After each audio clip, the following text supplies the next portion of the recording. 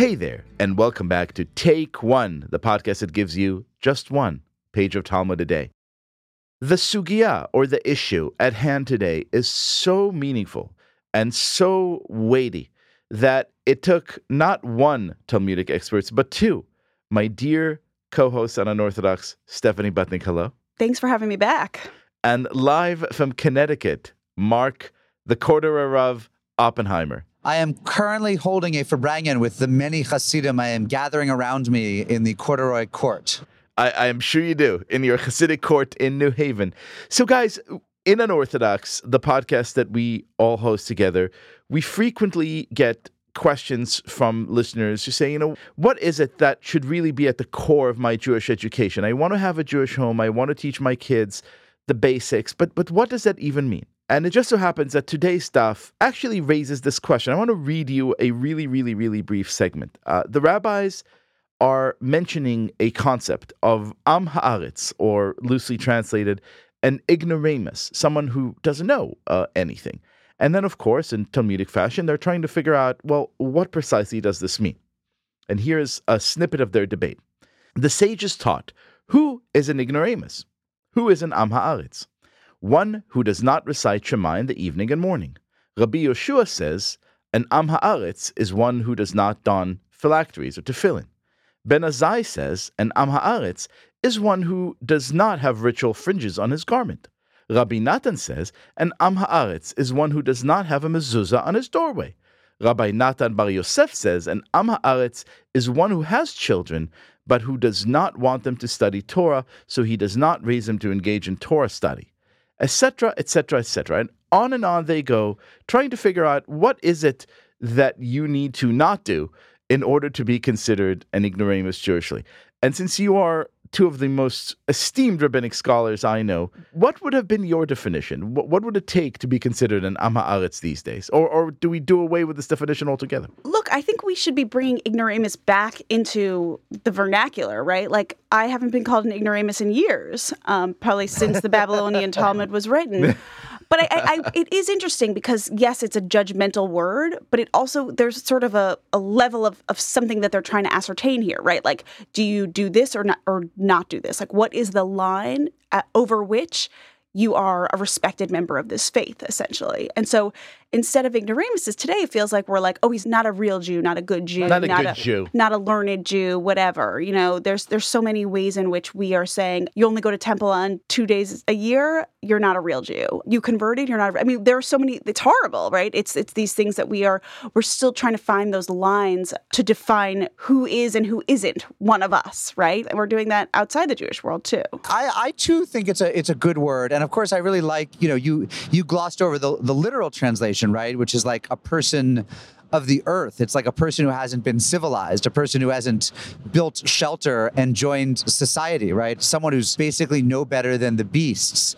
I love beasts, but of course, the point is to be civilized. And when I think about what it is that should get you welcomed into the community, right? Like what the rabbis are asking, who gets to count in a quorum? Who gets to count in the quorum just to pray after the meals? Who gets to count in the quorum for the minyan, to do the daily prayer service? Who gets to count as a member of civilized society?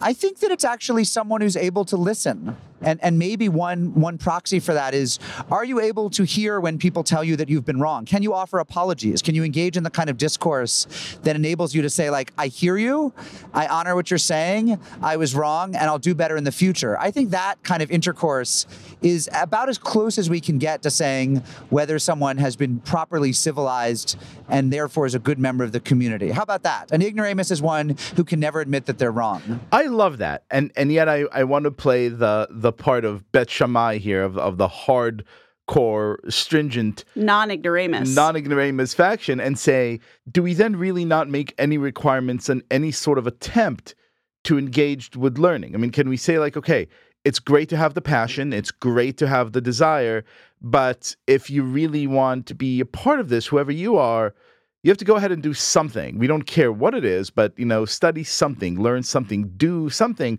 because this is a faith that is, or a tradition, or whatever you want to call it, that is predicated in large part on actions, right? On actually observing life a certain way, even if you're not kind of all the way in it. Yes.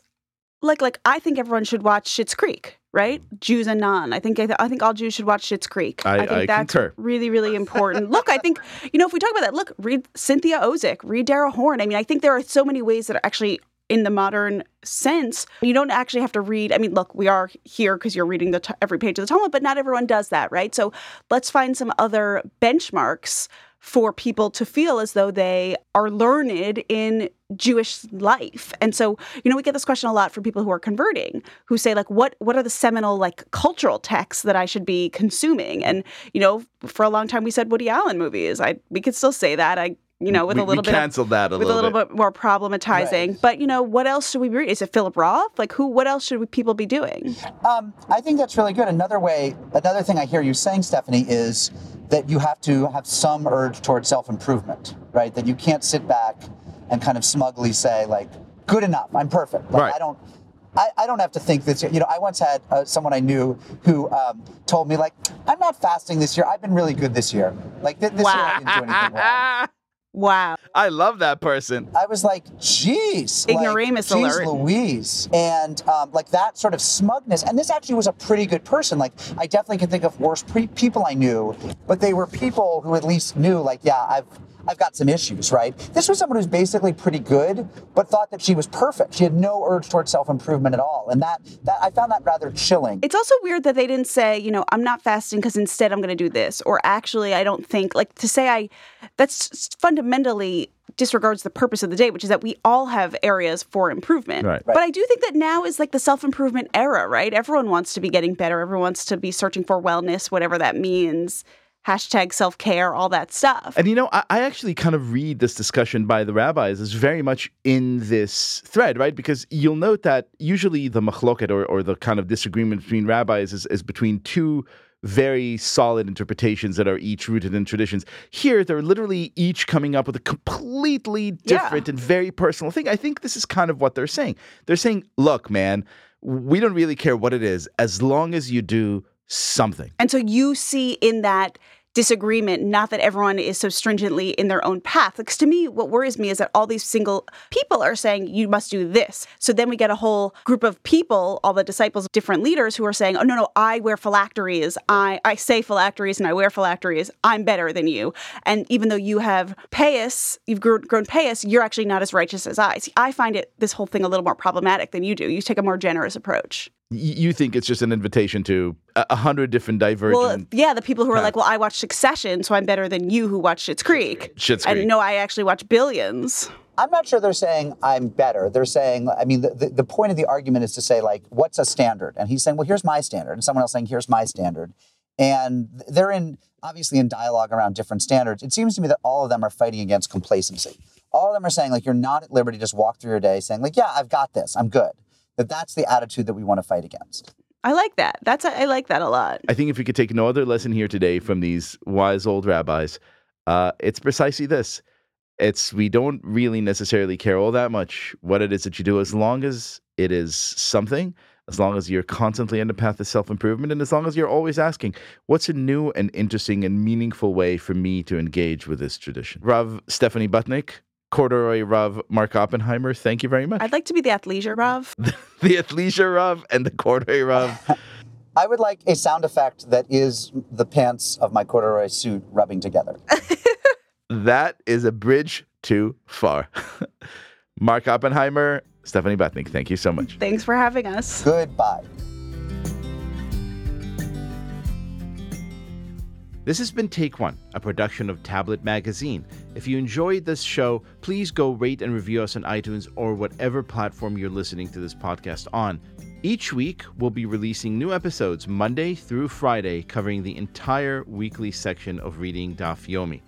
I'm your host, Liel Leibowitz. Our producer is Josh Cross. For more information, go to tabletmag.com/take1 or email us at takeone@tabletmag.com.